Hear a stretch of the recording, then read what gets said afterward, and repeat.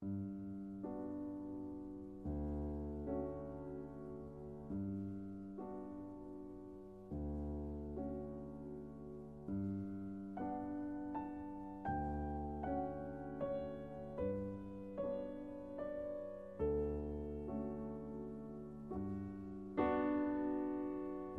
everyone. Welcome back to the Left Page, or should I say, the Left Page and Faith and Capital crossover collab project.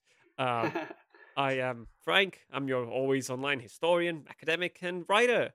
And in this also quite different project, we're going to do something even more different from what I usually do. Because we're going to discuss two different, yet deeply related short stories. Because we usually did one. It's Ursula K. Le Guin's The Ones Who Walk Away from Omelas, and N.K. Jemisin's The Ones Who Stay and Fight. And to join me, we have from the podcasts of Faith and Capital and Mass Struggle, Chase. Welcome.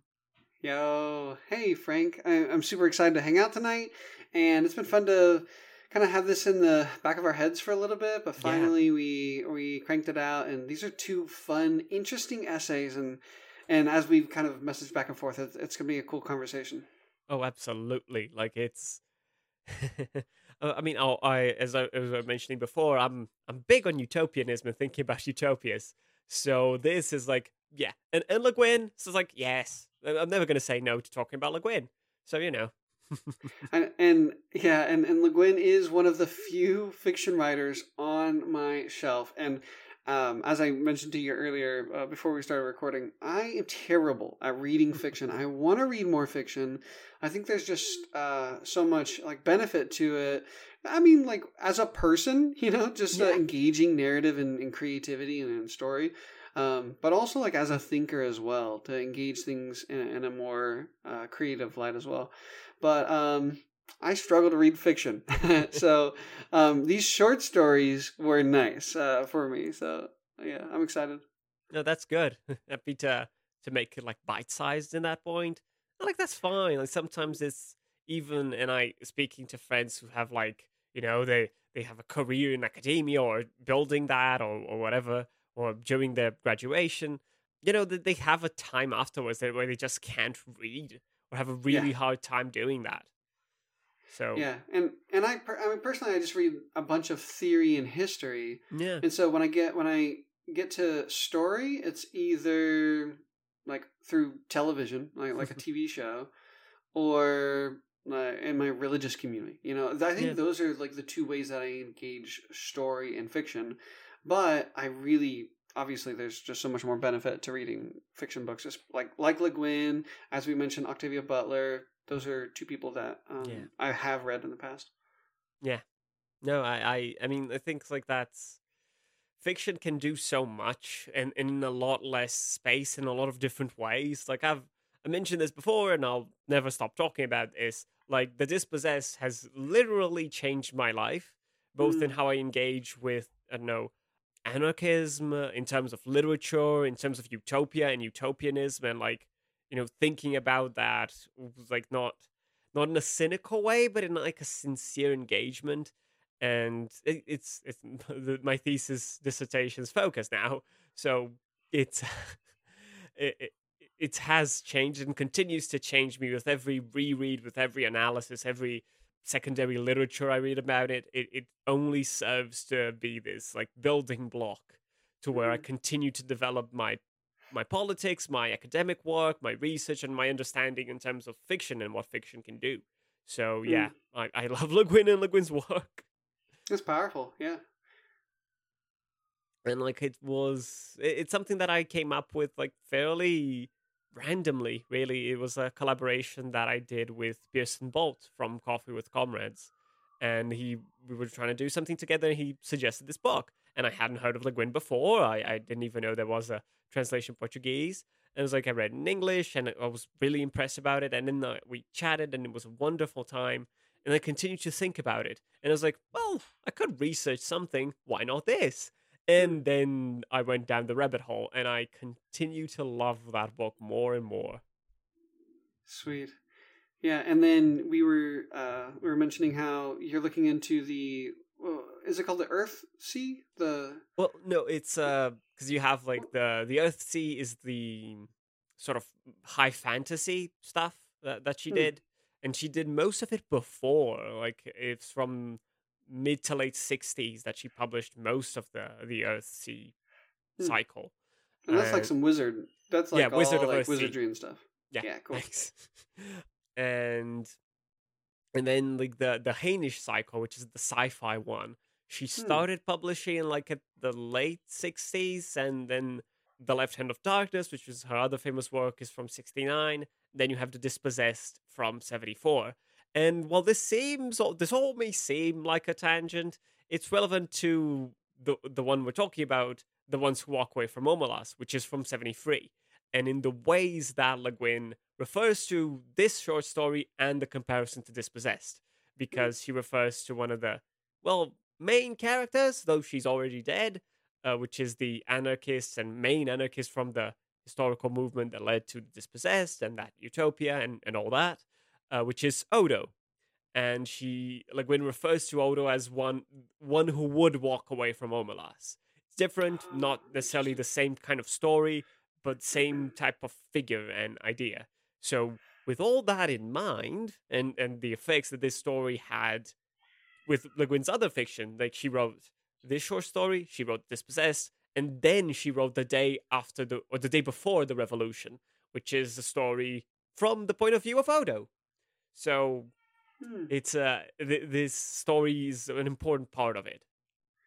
Oh yeah, I had no idea. So that's really cool to learn. I didn't know. Yeah, no, happy to share. Yeah. But yeah, so do you wanna try and sort of, I don't know, summarize the ones who walk away from Omelas? Hmm.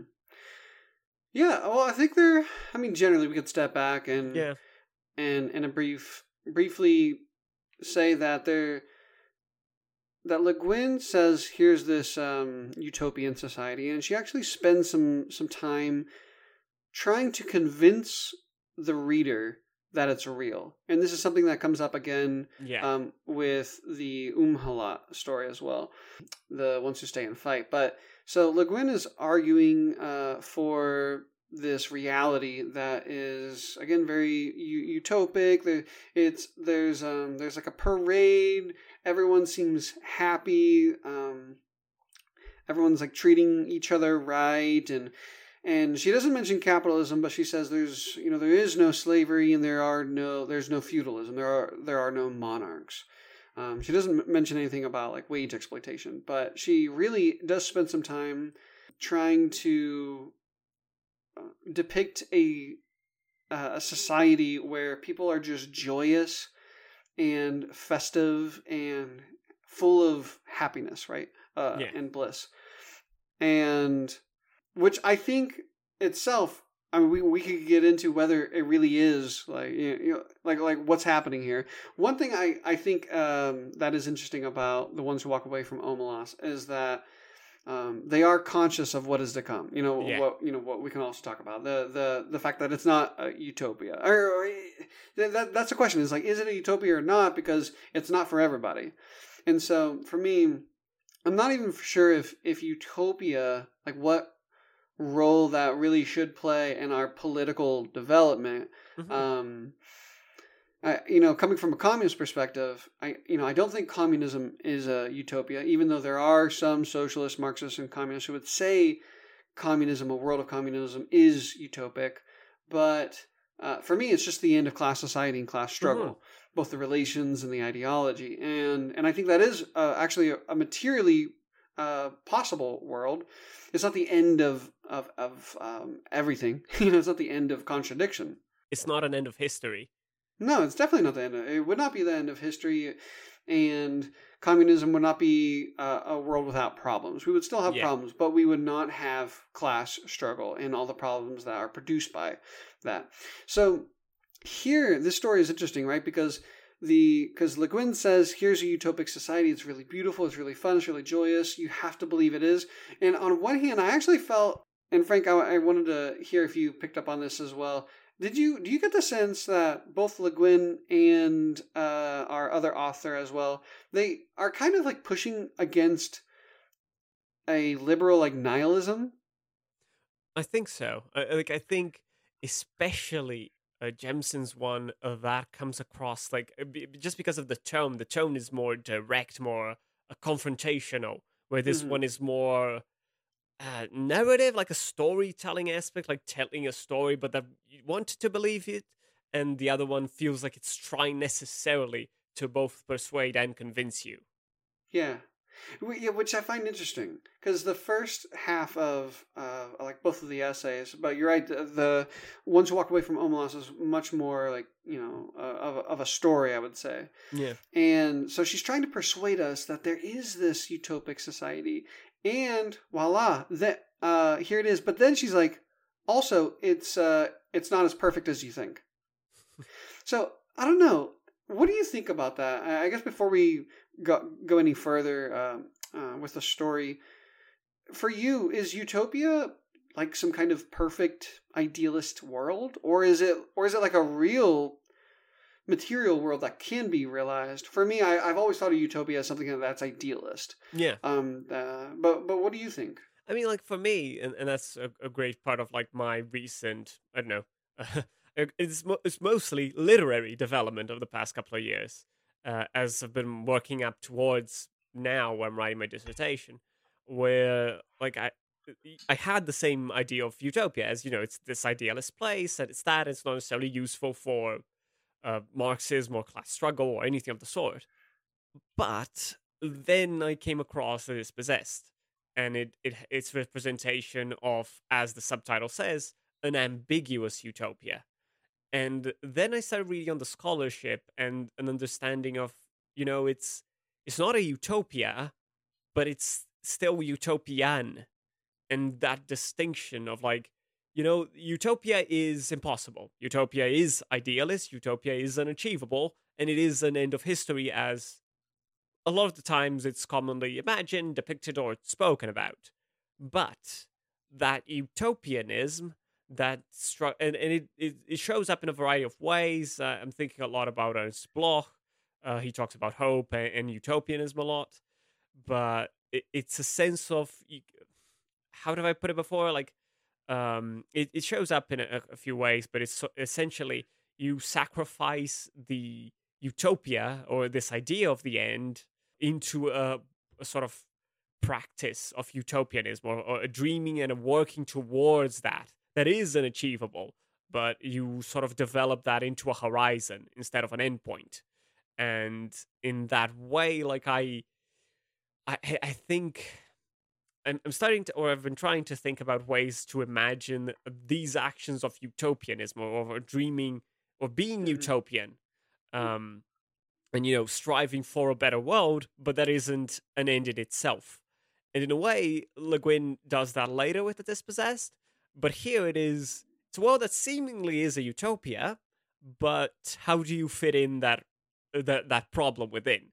Do you define it as a utopia, or do you because like some of the reading, we'll get into this shortly, but a lot of the readings say it's like, oh, any great society or any good society, or for something to be like this, it requires a great sacrifice. It requires pain, or like this is a demand.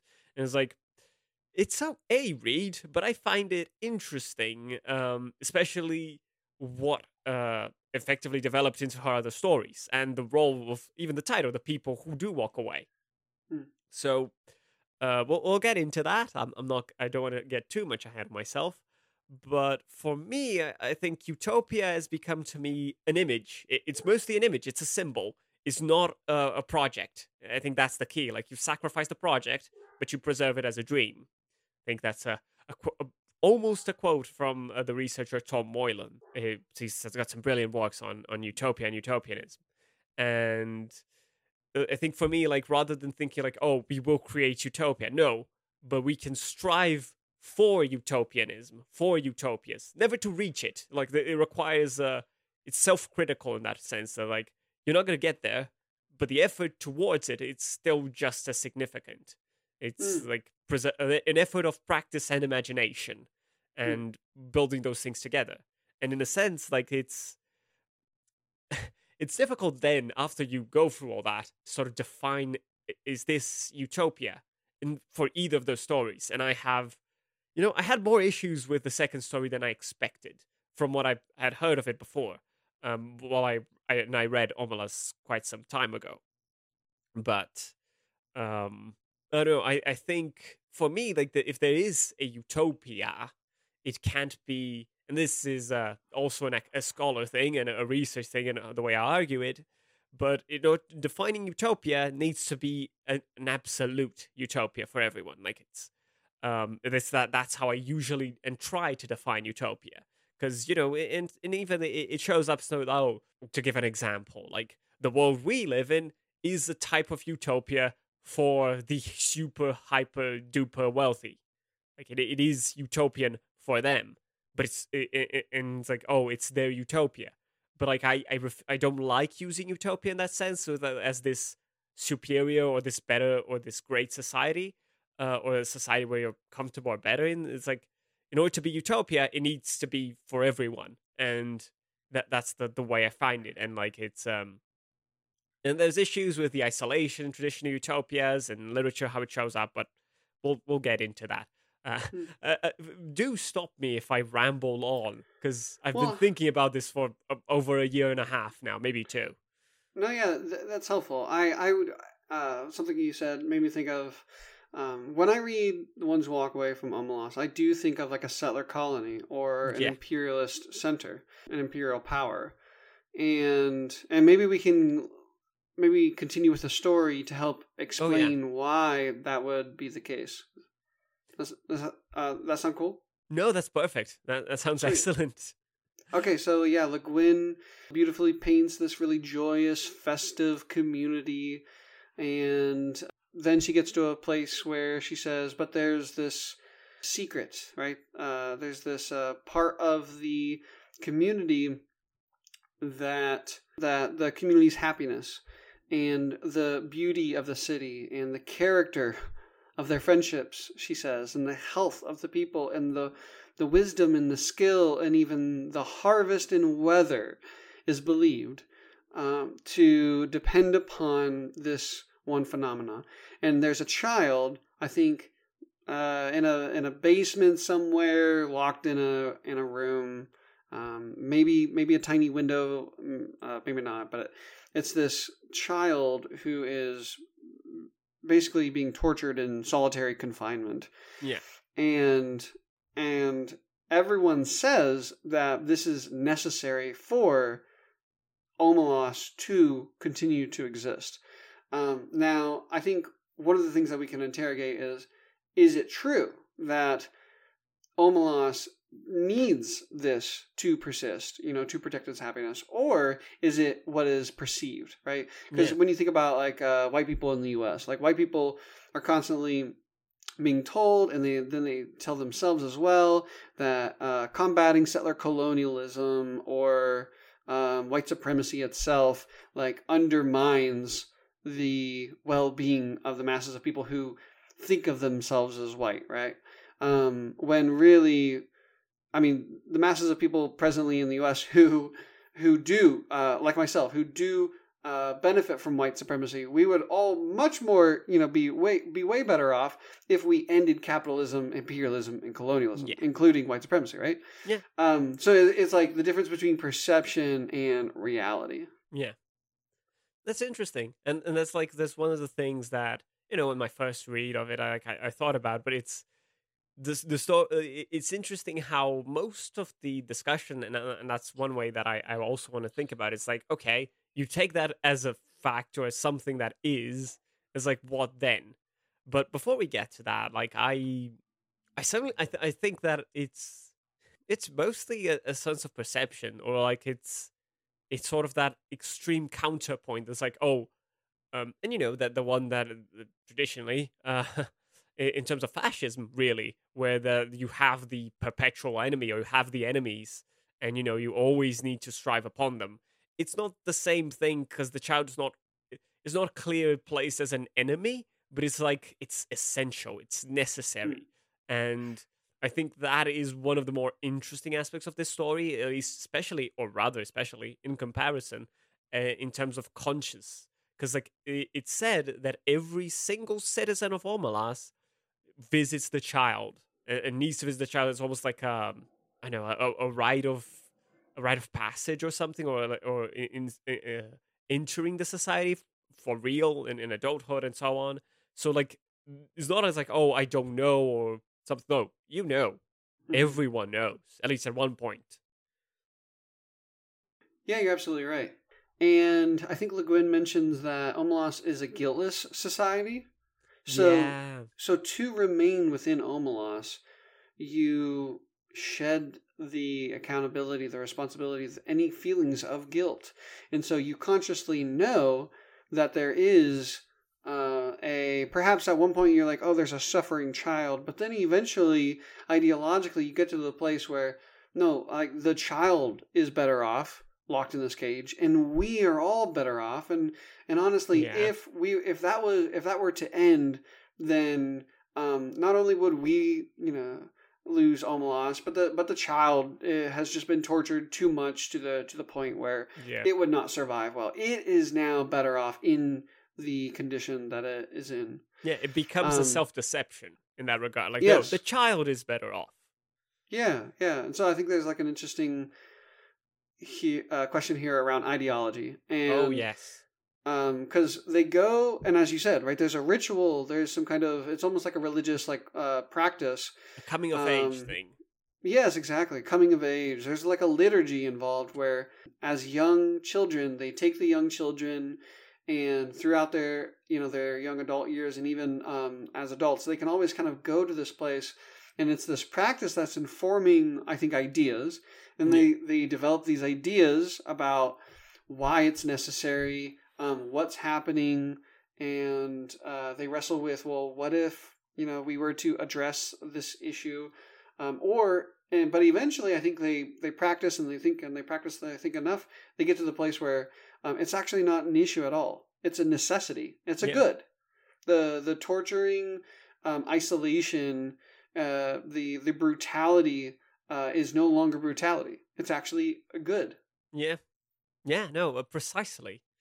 And I think that informs, I mean, as we go on to the story, what people do and how people react, which effectively what happens as we're told, like after this sort of ritual, is people accept it or sort of sublimate it or try to forget or try not to think about it or there's a variety of experiences and then ultimately we reach the the ones who title the story themselves, the ones who in the face of that decide to walk away, to sort of abandon Omelas into the face of the unknown. And I think that's interesting because Omelas, in the way that it is a traditional, in that regard, literary utopia, it has no history, it has no future, and no past. It is simply this continual state of affairs, which is this existence with a child, and there always will be a child, and there's nothing to be done about that, and the society continues, and people accept or people leave, and to leave means rejection of everything, the rejection of all that they know, and like this true embracing of an unknown and a potential unknown. And I think it's telling that we're not told where they go or where even they can go. I think that's really interesting. It's like they go where, but they go away, and like it's it's one of the things that also shows up when talking about the story. It's like, oh, why don't they just rescue the child or whatever or something, that's that kind of thing.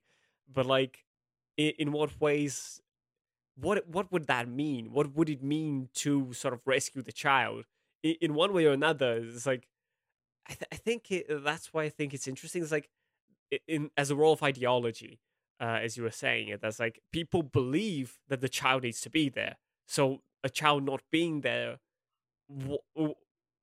it almost leads me to think that they would put another child there. Hmm. It's like without thinking too much about it. Otherwise, maybe the entire society could fall. Yeah, I remember discussing this short story back in seminary a couple years ago. Hmm. And yeah, the question at the very end that everyone asks is, all right, so what do you do, right? Do you stay? Do you leave? Are there other options? And I mean, and we could play around and experiment with that like ethically and morally.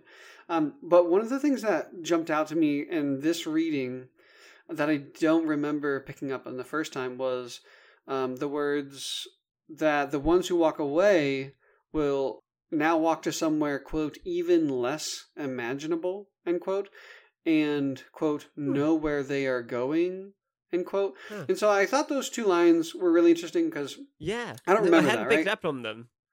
Yeah, because like at the end of the story, it's like, well, the ethical question: do you stay? Do you go? What do you do? But I kind of just want to ask Le Guin because they could be important lines, they could be interesting lines, they could not. Maybe they're just like random things that she kind of threw in the end. But it's interesting to say, okay, you were already in the least imaginable place, Omelas, but it turned out to be, I mean, in my mind, kind of like a settler colony and imperialist core, Yeah. full of reactionaries who are dishonest and like Yeah. idealist about their existence in the world. So, but now she's saying, oh, but now the ones who are walking away are going to a place even less imaginable. It's like, is that a good thing and a bad thing? I'm not for sure anymore. But they still have this level of consciousness, right? They know where they are going. Yeah. And I think that's one of the really interesting that sticks out to me, especially comparing Omelas and Um-Helat, Yeah. the Jemison story that we'll discuss as well, is that I think in Omelas there's a level of consciousness that does not exist in Um-Helat. Yeah. Yeah, no, I agree. And I think that is the key way to look at the two stories. And I think you picked it up on that beautifully, really. And I think that's a good point of transition. I just want to mention on those two lines, like at least the way I see it is they're not going anywhere like concrete, but they're like they know how a society can be like that, but they want to do something even better. Like that's not enough. Like to Omelas is not enough for them. Like Omelas is still, and like I take that a lot more symbolic and metaphorical. It's like such a place does not exist, but that is the effort they'll do, which I would call a utopian effort. Mm, mm, yeah, so there is this interesting thing where the question around utopia, right? Yeah. So in the religious world, in the Christian world, for folks who are kind of somewhat familiar with it, I'm sure people have heard of the now and yet to come. We talk about this Yeah. quote unquote kingdom of God, and it's basically this idea. To me, it's a symbol. It's a symbol to which we are striving, but also this symbol then shapes our practice in the now. Yeah. And I do think there's an interesting kind of discussion and debate between whether that is as helpful as having imagination about real worlds that are possible to Hmm. be realized, and which I would say that's not the utopian line, but I Yeah. think my Christian tradition is in a more utopian line. But I think my communist politics takes me to a different way of thinking and engaging that. I mean, what do you think, Frank? Do you see what I'm talking about? Oh, Those two different. absolutely. Yeah. So, what do you think about like the tensions and the contradictions between those two different ways of engaging either utopia or engaging, I mean, needing imagination, right? We need Yeah. political imagination to realize real worlds that are possible, and to escape the ideology that is constantly training us in this world, right? In this Yeah. Omelas, to normalize the suffering, to normalize the exploitation and oppression. Oh, absolutely. But on the other hand, it's not like I think a more communist approach would say we're not trying to imagine something impossible and Yeah. hope that pulls us in a better way. What do you think? It's another of the spinier points about the whole discussion, but like, no, but that's the cool bit, and that's why we're here. Uh, Yeah, yeah, yeah.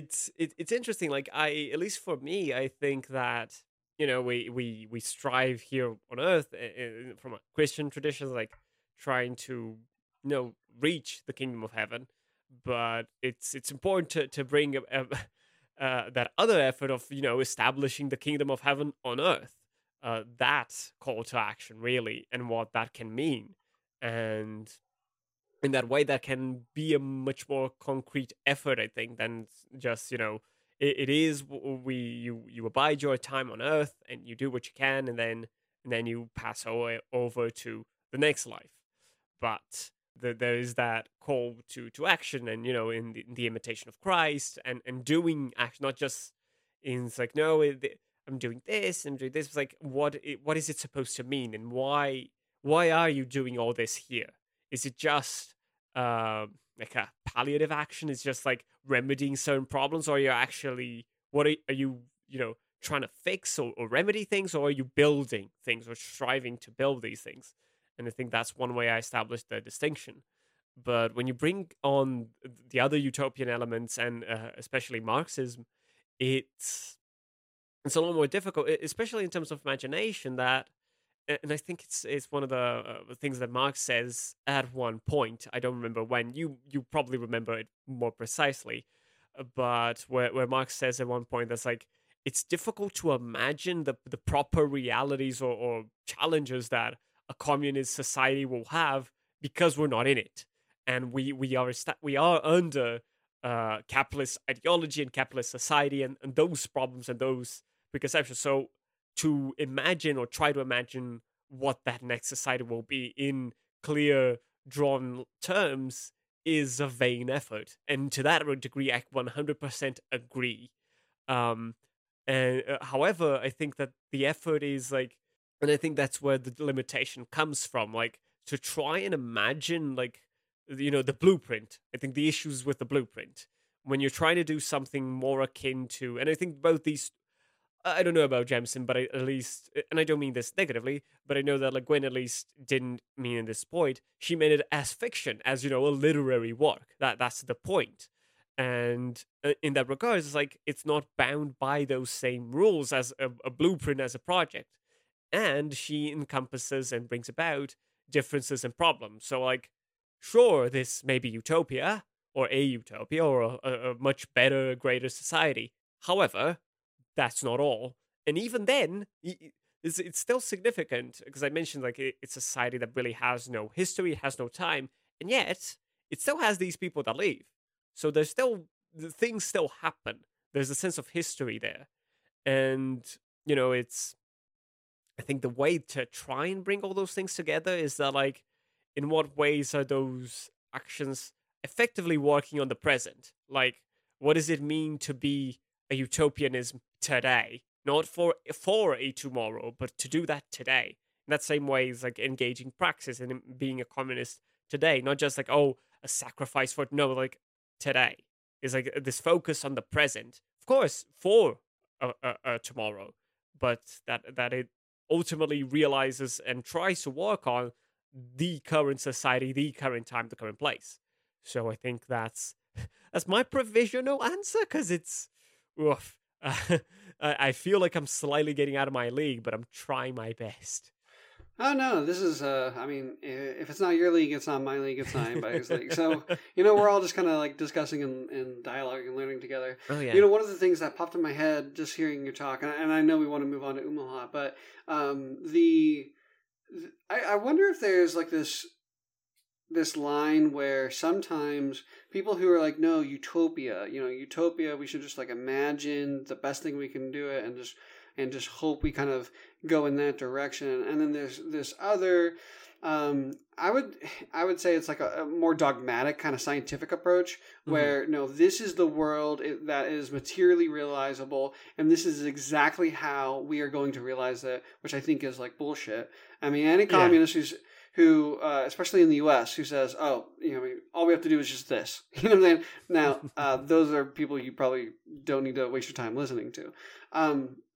But I do think, communist struggle, it needs to be put on a scientific base. And as you were saying, you were talking about like doing the work today, and I think that is requires us to understand and analyze and assess the present situation and contradictions and the conditions, and understand how we can develop it Um, yes, we do want to struggle towards this socialist revolution and then a socialist transition through to communism, but we actually don't really know what exactly that's going to look like Yeah. because everything's constantly changing, and that's so. But that's also not a utopian line, though, as well. Or perhaps you might call it like a new kind of utopian. I'm not for sure, but yeah. So I think there's an error to say that yes, like we need to approach things and put it on a scientific base, and then someone might say, and there's no imagination needed, right? We don't need any kind of creativity, and I completely reject that. And Yeah. then on the other hand, we might be able to, I would say, there could be an error of swinging too far Oh yeah. to the it's all creativity, all imagination, and we don't really need to learn anything from the past or present. I mean, that's like one of the things that like the whole Age of Aquarius thing in the 60s is like, oh, we just need to imagine this other society and other things, and like things will be better. Not Oh, quite. interesting. It's one of the Yeah, things that not like, quite. I've been reading about utopianism and utopian ideas and ideas of utopia. Uh, Nice. Oh, imagine. Let's just imagine it, y'all. let's just imagine. If only it were so simple. We wish. Exactly. uh, Exactly. it's and that's why it's somewhere in between. Like of course it's an effort of imagination, but like there's solid, concrete, material work.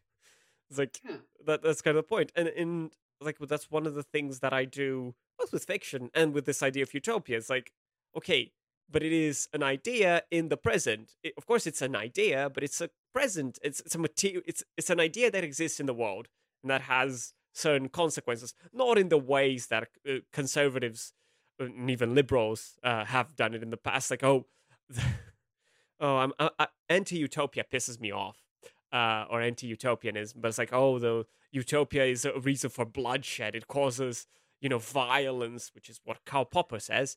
But yeah, Oh, but really? anyway, Wow. let me not get too sidetracked. But yeah, it's about it's a materialism, and it's like this construction. Like I think one of the things that shows up in both fields, so to speak, is like a sort of sacrificing of the present, or this idea of a sacrifice of the present for a better tomorrow or whatever. But it's like, is that really? And of course, this brings I'm bringing ethics to the point, but like, is that really something good? Is that something right to be done? And like, is that something moral? Is that legitimate to be done? This utter sacrifice of the present, and it all becomes a lot more tangled and complicated. But like, I think that's why it's important that this action and this praxis and these actions today in this present, and not like forgetting about the future, but like precisely on account of it. It's like it's not just about like, oh, uh, precisely on that point. It's like, oh, these actions will do that, and they will necessarily create that, or they will work towards no. Like, but like, what are we also doing for this today, or like in a shorter scope, not just in a sort of abstract long term. Yeah, no, I absolutely agree with you. I'm I think sorry. I think there's a lot there, and Absolutely. it's all good. I'm sorry. No, no, it's all good. Yeah, So, shall we get to the second story? yeah. Let's go ahead and do it. Yeah, This has been great. I'm loving this. totally. So I'll go for this one. So The Ones Who Stay and Fight by N.K. Jemisin. She's also famous for the Broken Earth trilogy, which is apparently very successful, also sort of dystopian and whatnot. I've not read it yet. This is the only thing I've read from her, which is a fault, mostly as someone working on sci-fi. But anyway, the story it's from 2018, so it's fairly recent, and effectively it's extremely similar to Omelas. The tone is slightly different, is a lot more confrontation. It's like, oh, you don't believe this is possible, like this idea of society, and there's a similar festival going on, and it's this idyllic reality. It's like there's technology, there's good relations, there's people living well, and however, and I think that is no, therein lies ends up lying the issue. Like it sort of it's weird because it sort of compares. It's like, oh, with this abstract, listener or reader, it's like, oh, you don't believe this is possible, and yet in America or in the society of America, it's like this. When we're also not like Omelas, where there's this suffering child. So it's as Chase wrote it down in our outline. It's a society that perceives itself to be conscious and aware of what it's trying to do and what it can do or what it should do and what it's continuing to do. And it does the similar attack, and I think that's a good point to that, which you also brought about before, like attacking this liberal nihilism or this idea. It's like, oh, there is no alternative. This is all there is, which is an idea I'm fundamentally opposed to as well. But it poses that really, this is a society that exists. You believe it not, and yet, we have this. There's this going on. There's this going on. However, and it's not a however in the story, or at least not as clearly, because in Omelas, there's a very quick turn. It's like, oh, you feel the society, you don't believe in the society, but what would you say if I tell about this? And then there's a reaction in terms of the society and how they react to it. So it's very much shown as like the negative thing. Like no one has any doubt that the suffering child is a bad thing, but it's necessary, and they may justify it. They may, reimagine it or re-signify it however they may see fit. But no one believes a suffering child is a good thing, but it is for their case. So that's important.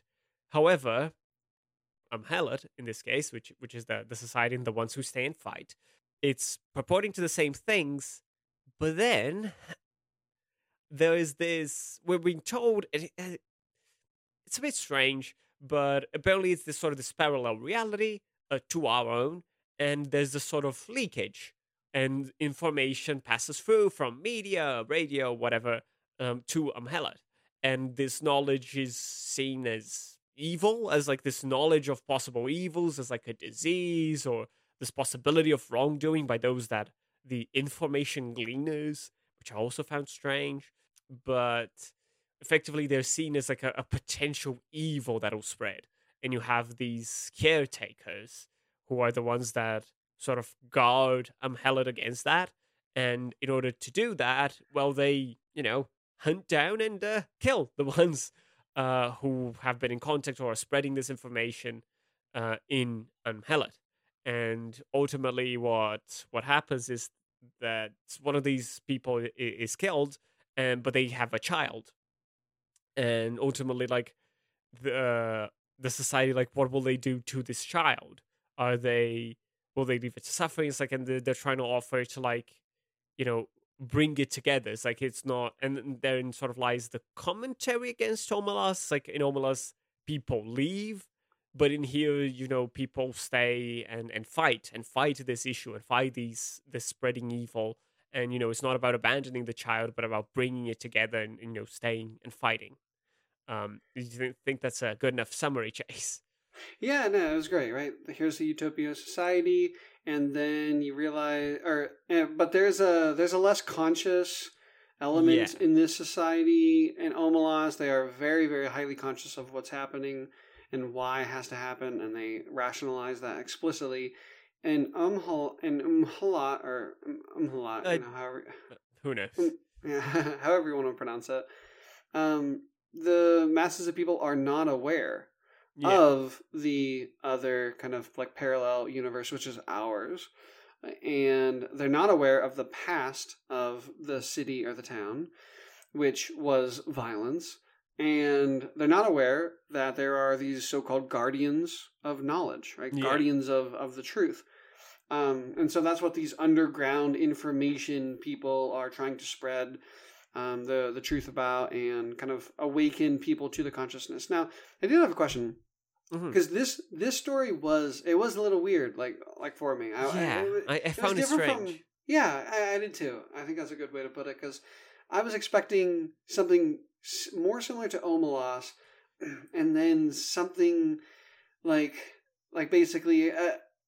I mean, as the word suggests, like instead of walking away, they like go and they like organize within the city. Which it sounds you might think that that's exactly what's happening in Um-Helat, but it is really not what's happening in Um-Helat too. No, it's a lot more like a secret police kind of thing. Exactly. So that's what I was wondering. First of all, the ones who stay and fight, just for clarification, that is the information gleaners, right?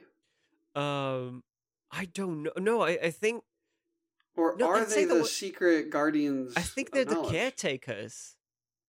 See, no, Yeah, and I don't know it like because I went into this story with the same because like I took a course on like Le Guin and this the Hainish cycle stories, and the person who ran the course need to talk to him later after about this should have beforehand, but anyway, and he recommended this story as it's like this if you had the ones who walked away, these are the ones who stay and fight, so but I don't know because like because if that's a sentence from what the person the speaker in the story is like one of either one of the guardians or one who's on the side of the guardians. So when they say that, that's the kind of fight they're talking about. This fight against these information gleaners and the ones that are sort of spreading this evil knowledge. But it's it's strange. It's not what the phrase would expect. You again, like I had this exact same expectations. Like they would be organizers, or something a lot more collective, or something against the current society. mm-hmm, But the structuring is so strange mm-hmm, because it takes that same structure and presentation as Omelas. As mm-hmm. this utopian society is this festival day. Here's a lot about the society. However, and we go from there. But the conclusion is very different. Omelas has a much more sort of suspended conclusion. You don't know exactly where or what it points to. But Um-Helat, it sort of points to a present, but it's I don't know. I have the distinct impression that I'm Yeah. poorly reading this story. Well, To be perfectly honest, I do have then that I'm joining feeling, you. but I don't Then think I do. Well, you're not alone in that then, because I'm feeling something similar. Just to make sure the listeners understand, right? Here's a supposed a suggested utopia society, and then a child is with her father, and there are secret guardians of the truth, of the knowledge of the other world and of the past of this town as well, and it's all about violence. They talk about the truth as being a disease, an evil, the knowledge of wrongdoing of our world, and Yeah. violent relations, and it's a contamination to know about these things, both of the past and of the other world in, say, America or in Omelas. And so these guardians are trying to protect the community from hearing about this. And actually, a few things are popping in my head right now, but it comes up to a man is like captured by these guardians. He's spreading. He's out. I can't remember exactly what he's doing, but he's trying to. He's one of these underground information gleaners, trying to spread the information about the other diseased, violent world and the diseased, violent past. And so they kill him, and they kill him right in front of the child. And so then you have a child here, and the question is, well, then what do you do with a child?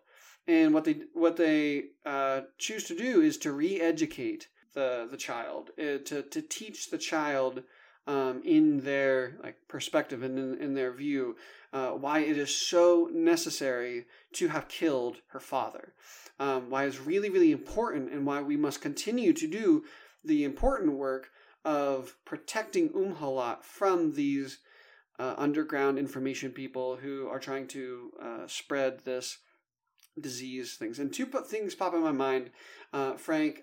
We can go either way. I just want to name them real quick. First of all is this story of Eden in the garden in Genesis, and the second thing was it was like one of my favorite little thriller movies by the Shyamalan guy. The Village. The Village. Ah. So all right, so I'll start with The Village and then come back to the scripture piece. The Village thing seems really similar to me, right? They create this utopic society in their mind. They lie to everyone, And so there's a complete absence of consciousness amongst the vast majority of people, except for the elders, of really what their history was, and who they really are and how they relate to the rest of the world.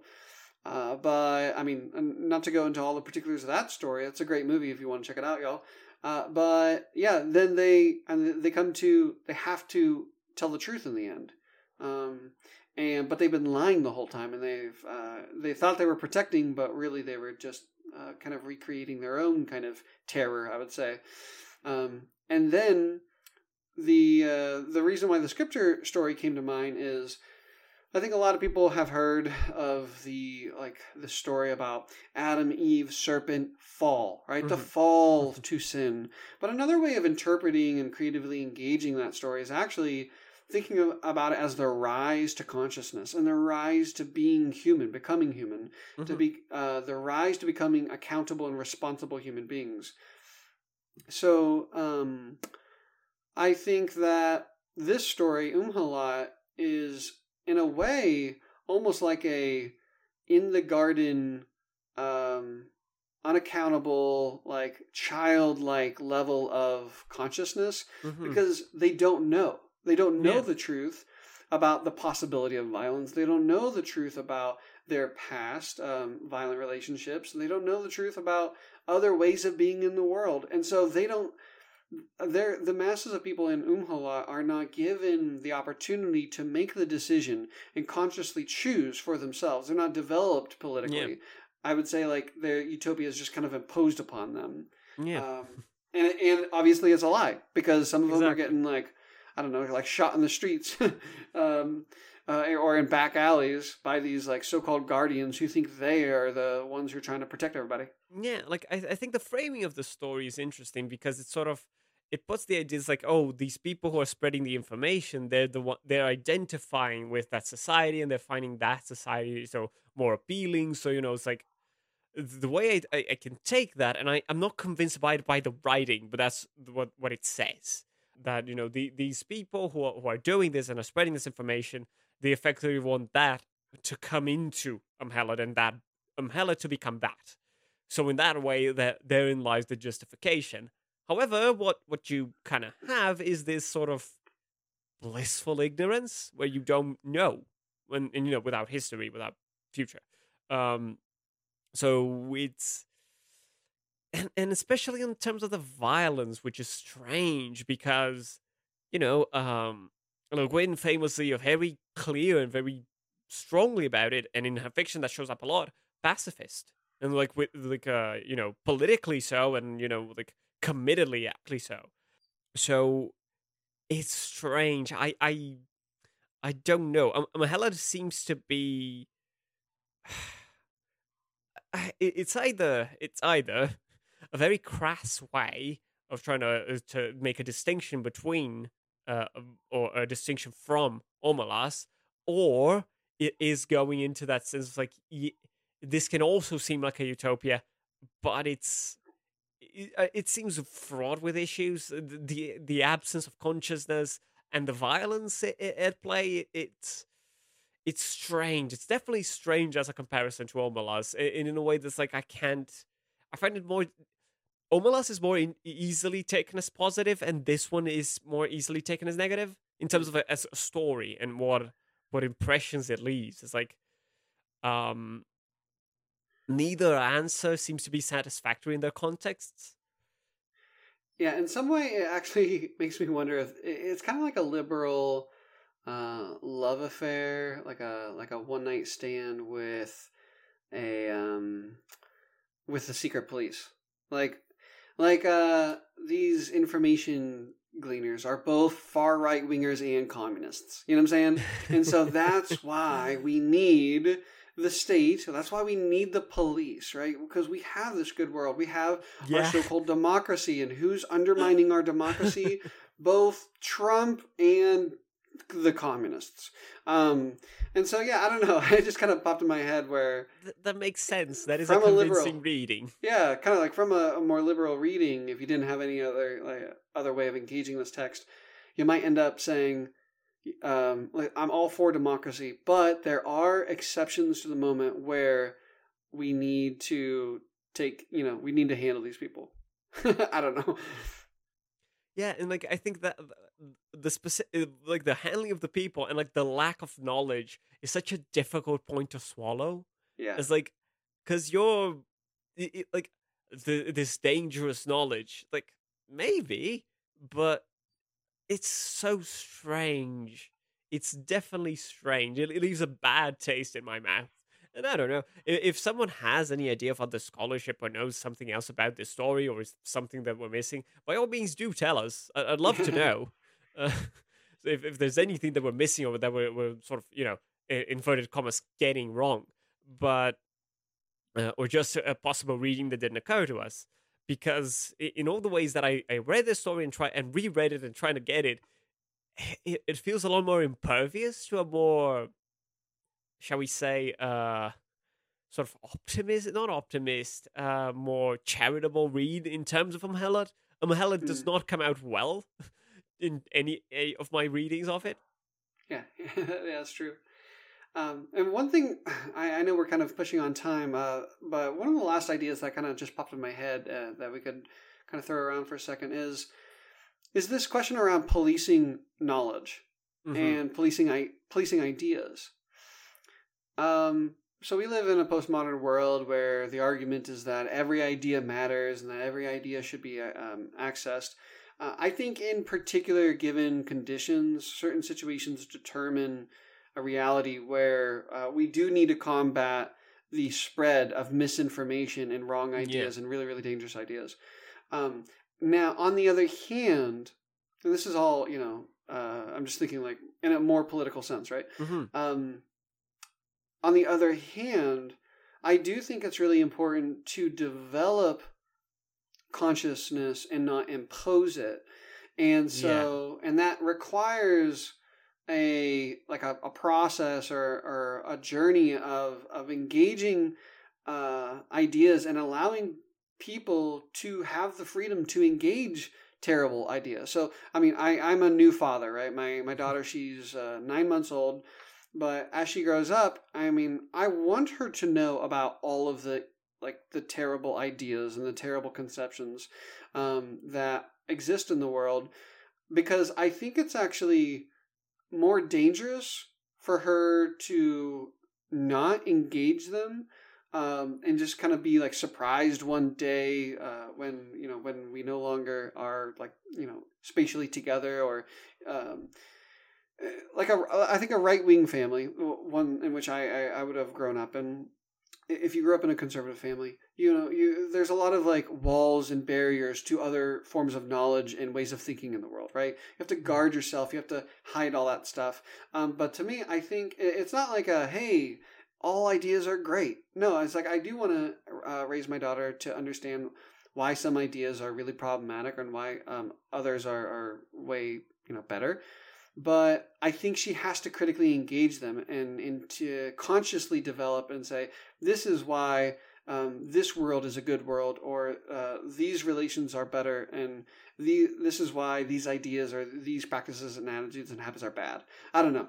I just kind of developing that consciousness as opposed to trying to build a wall and say, oh, you can never know about fascism because I'm afraid you're going to become a fascist, basically. You know what I'm saying? Yeah. No, I get that sense. Like I think we can go on and on about like the spaces where that can be a thing or not, and but these are things that exist and that have existed. It's the historian in me. It's stronger than me. So we can't really, and the present, unfortunately, is showing us that we can't really get away if we simply hide or try not to look at it or try to forget. It's like not that never works. That has never worked. In nowhere in anything really. Not even fortunately in terms of Marxism. Like it's like Marxism is dead, communism is dead, all that's dead, anarchism is dead. Really, really, really, not really. Um, so it requires an engagement. Like it's not by avoiding to engage or avoiding to face that, and even the sort of and not like in that, like that that debate bros, like debate me, or it's like, no, not that, but like Sure. trying to understand these ideas. Not it's like, why is this bad? Like it's like it's more about a sort of critical thinking and consciousness than it's just like, oh, this is better or this is worse. Like why these things are understood as that, and why do we understand these things in this way or not, and why do we find these a better way of looking at these things, and or rather, like, why do we find both Helat and Omelas problematic, or it's like not utopian societies? Like, why do we find that more than it's like, oh, this is not utopian or this is It's like, why? What defines that? And like that's why for me, like that's like the concept of utopia that I want to take is utopia if it is for everyone, and even that, it's not a perfect society. Like that is impossible. There will be no perfect society, and whatever perfect inverted comma society that is, it's either surrounded by imperfection or it's got a lot of skeletons on its closet. Just saying. So you can achieve that in terms of like a totality. There is no total utopia because that annihilates history, that annihilates time, that annihilates society, difference. The issues that the anti-utopians talked about when discussing the problems of literary utopias. So and that makes sense. Like that, you're never gonna get that, and that's okay. That's not a problem. Like to imagine the fact that there can be much better societies, but that still have problems, is not. That's not necessarily. It doesn't need to be a utopia to be better, but it can be utopian, and that's fine. As this horizon, it can be a horizon, but it can never be more than that. It's like I'm gonna start to be repetitive. I just wanted to mention, just wanted to recommend another story about getting this idea of utopianism and so on. But I haven't read it yet, but it's been well recommended to me. Eminent Domain by Carl Neville. That effectively, it's like, oh, what if this thing happened and we won, or like, this, you have this sort of more socialist society, and that's the state of things. But what problem is there, and what other, and it's like a sort of detective novel kind of thing, Hmm. from what I've heard. I really need to read it, but effectively, it's pushing that similar idea. Okay, society can be better, but what then? And like that's not it. It's like it's so, and that's the annoyance of the things. Like, oh, this better society, that's it. It's solved and it's boring. It's like that's such a simplistic way of looking at human relationships. And in that way, both Helat and Omelas are kind of more believable in inverted commas because of their imperfections. Because any society will have imperfections. Hmm. And I think, like, how can we work against those same imperfections? That was a really long rant. I'm so sorry again. No. I think you're absolutely right. And yeah, one of the things that both stories really push me to is this necessity of telling the truth and of being Yeah. honest. And Mhelat definitely lacks the existence of honesty. And while Omelas has that conscious level, it's also it's also a community and culture of dishonesty. They're It's not being ideology. honest. Exactly. Yeah. Yeah. It's a wrong and it's a wrong ideology for sure. Yeah. So yeah, I think that's kind of like one of perhaps like my main takeaway from reading these two Hmm. essays again is that we ought to really strive to be honest about ourselves, about our relationships. Yeah. Uh, being being truthful about how we really relate in the world to other people, even if that means doing some hard work and realizing, holy shit, we are involved in some pretty in the production of other people's suffering, and so then we need to Yeah. get to that place where we can make that decision of, do we walk away, do we organize and fight? I don't know, all the different options, but I think that challenge of being honest today is an incredible like political challenge today. No, I agree, and I think that that's probably the best takeaway we can get from this. I think some of what the last things I wanted to mention is as I mentioned before, the relationship that this story from Le Guin has to the dispossessed, and it has to this character of Odo, and especially bringing back those last two sentences, that those who walk away know where they're going and are going to an even more unimaginable place. I think what that can mean, or one way I'd like to read it, in terms of this character, is like Odo lived in a society which is very similar to our own, or at least Cold War Earth. That's the equivalent, and in that there was possibilities, or existences that seemed better, that seemed utopian, that seemed magnificent, that seemed brilliant. But she saw in those imperfections, and saw in them that that was not enough. So the need, or the call to walk away and to try and create something better, ultimately we can go into like the fact of like and then this possess goes on that, and the fact of leaving and creating something else, and not actually staying and fighting. But the impulse in that sense is like, I trying not to be complicit with that, trying to find that honesty there, and that honesty of belief and action, because the ones who walk away, they're they're sort of paralyzed by this. Well, not paralyzed, but they're deeply changed by this idea of the child, and their society becomes intolerable. So they walk away. And it's like, in what ways can we, equivalently speaking, but not completely, walk away from our society? To bring it back to the Christian thing, how we can be in the world, but not of this world. Mm. And I think that's one interesting way of getting that idea of like walking away, and in a way that's not just, a running away or an avoidance of issues, but like that is a part of the process. And maybe that's one of the things, like, it is necessary to walk away before you can stay and fight. Yeah, I think that's a great point, and something that might not come to mind immediately, but as you just said, walking away doesn't necessarily mean like avoiding. It could be. It Yeah. could be an avoidance of a situation, but there are other parts of our lives where walking away is like the most liberative thing, both for you and the other people involved and stuff. Yeah. So yeah, all great questions. I really appreciate you, Frank. Yeah, I appreciate you, Chase. Like, really pushed me into thinking about these things, and really appreciated having the discussion on the two stories, and the fact like we felt similarly about Um-Helat. Yeah, that was so That cool. was very special to me. Yeah, strange and lost, but Yeah. we made our way with each other, so that was good.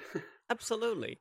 And it's kind of the thing, and what I've been doing. Like, it's really difficult to find answers. Answers are nigh on impossible. But we're trying to ask better questions. Hmm. And trying to, if not answer those questions, try to come up with better ways of framing those questions, or thinking about that. And today, one of the ones we came up with is this necessity of this honesty. There's this political internal understanding and criticism and honesty, really. And I think that's really beautiful to take away from. Absolutely, yeah. So, any closing remarks? Although we've been doing that for a little bit. No, I think I'm gonna keep on sitting on the old honesty, and also the really interesting questions on ideology. I personally, I really like Omelas. Definitely, Yeah. I'd encourage folks to read Um-Helat as well. The ones who stay and fight. But Omelas is a really fascinating essay. It's like 4 pages too, so a really short, easy read. And I'll probably revisit every once in a while. Yeah, and I think I know, at least, like, because I read The Ones Who Walk Away from Omelas from one of the books. I know The Ones Who Stand Fight is available for free online, and I think at this point, The Ones Who Walk Away from Omelas is probably not that difficult to find either. Nah, So, just Google definitely, that with a PDF. You'll find it. yeah, definitely recommend you read them, and read them both. Like, we had our readings and our preferences, but read them both. Like, if you have better suggestions or better interpretations for Omelas, I'd love to hear them. Honestly, like, that's the wonderful thing about working with literature. And it's like, it's you have better ways of answering or other ways, but like none of that is really definitive. It's really hard to come up with a definitive, and that's not the point, really. So, Yeah, that's yeah, you're absolutely right. There's no one interpretation. yeah. It's like it can be more or less convincing, but it's not necessarily. It's like, oh, this is the way. No, absolutely not. That's anyone who says that. Oh, but this is what this is about. That's nonsense. Um, so yeah, that's the literature point version for today. But yeah, thank you so much for this, Chase. This was so much fun. Likewise, yeah. Where can people find more of your work, and where can they support you? Faith in Capital and Mass Struggle. Those are the two different podcasts. Faith in Capital is right now we're transitioning into a new direction where it's mostly just me as a communist engaging more progressive Christians on and trying to find points of unity. And we struggle in our conversations as well. It's not just like we want the same thing, because a lot of times we don't, obviously. And so, but I do think progressives and communists do have some things in common, and there are those things that we should unite around. So that's kind of the direction that I'm taking Faith in Capital. Mass Struggle podcast is just a bunch of me like reading and discussing, reflecting upon revolutionary theory. So if you're interested in learning more about Marxism, Leninism, Maoism, or revolutionary communist stuff, that's what that is about. Right now, it's a lot about the mass line and organizing and some of the basic philosophical assumptions of Marxism, Leninism, Maoism. Mm-hmm. Sounds good. And Frank, likewise, where can Faith and Capital listeners find Frank Lopez? Well, you can find me, or find the Left Page, or we're on Twitter at Left Page Pod, or at Frank Gothic, where I also share my. They're both run by me because it's just me, but it varies a little bit on what I do and what I post. But it's usually utopianism, science fiction, literature. Dystopias show up a bit when I am angry, but it's all those things. It's I mean, what was my new most recent Twitter name? It's Frank Utopian Gothic Marxism, Utopian Gothic Marxist. And I'm also Catholic, so all those things show up in a really interesting way. Love it. And I have fun with that. And yeah, so you'll find a bit of all of those things there, and a lot of literature, a lot of fiction, and on the podcast you can expect as such. And you can also find some of the bonus stuff that I write and record for on Patreon at patreon.com/left page. Excellent. Cool. Thanks, Frank. Thank you so much, Chase, and hopefully we'll chat. We'll have you back, or I'll be on very soon.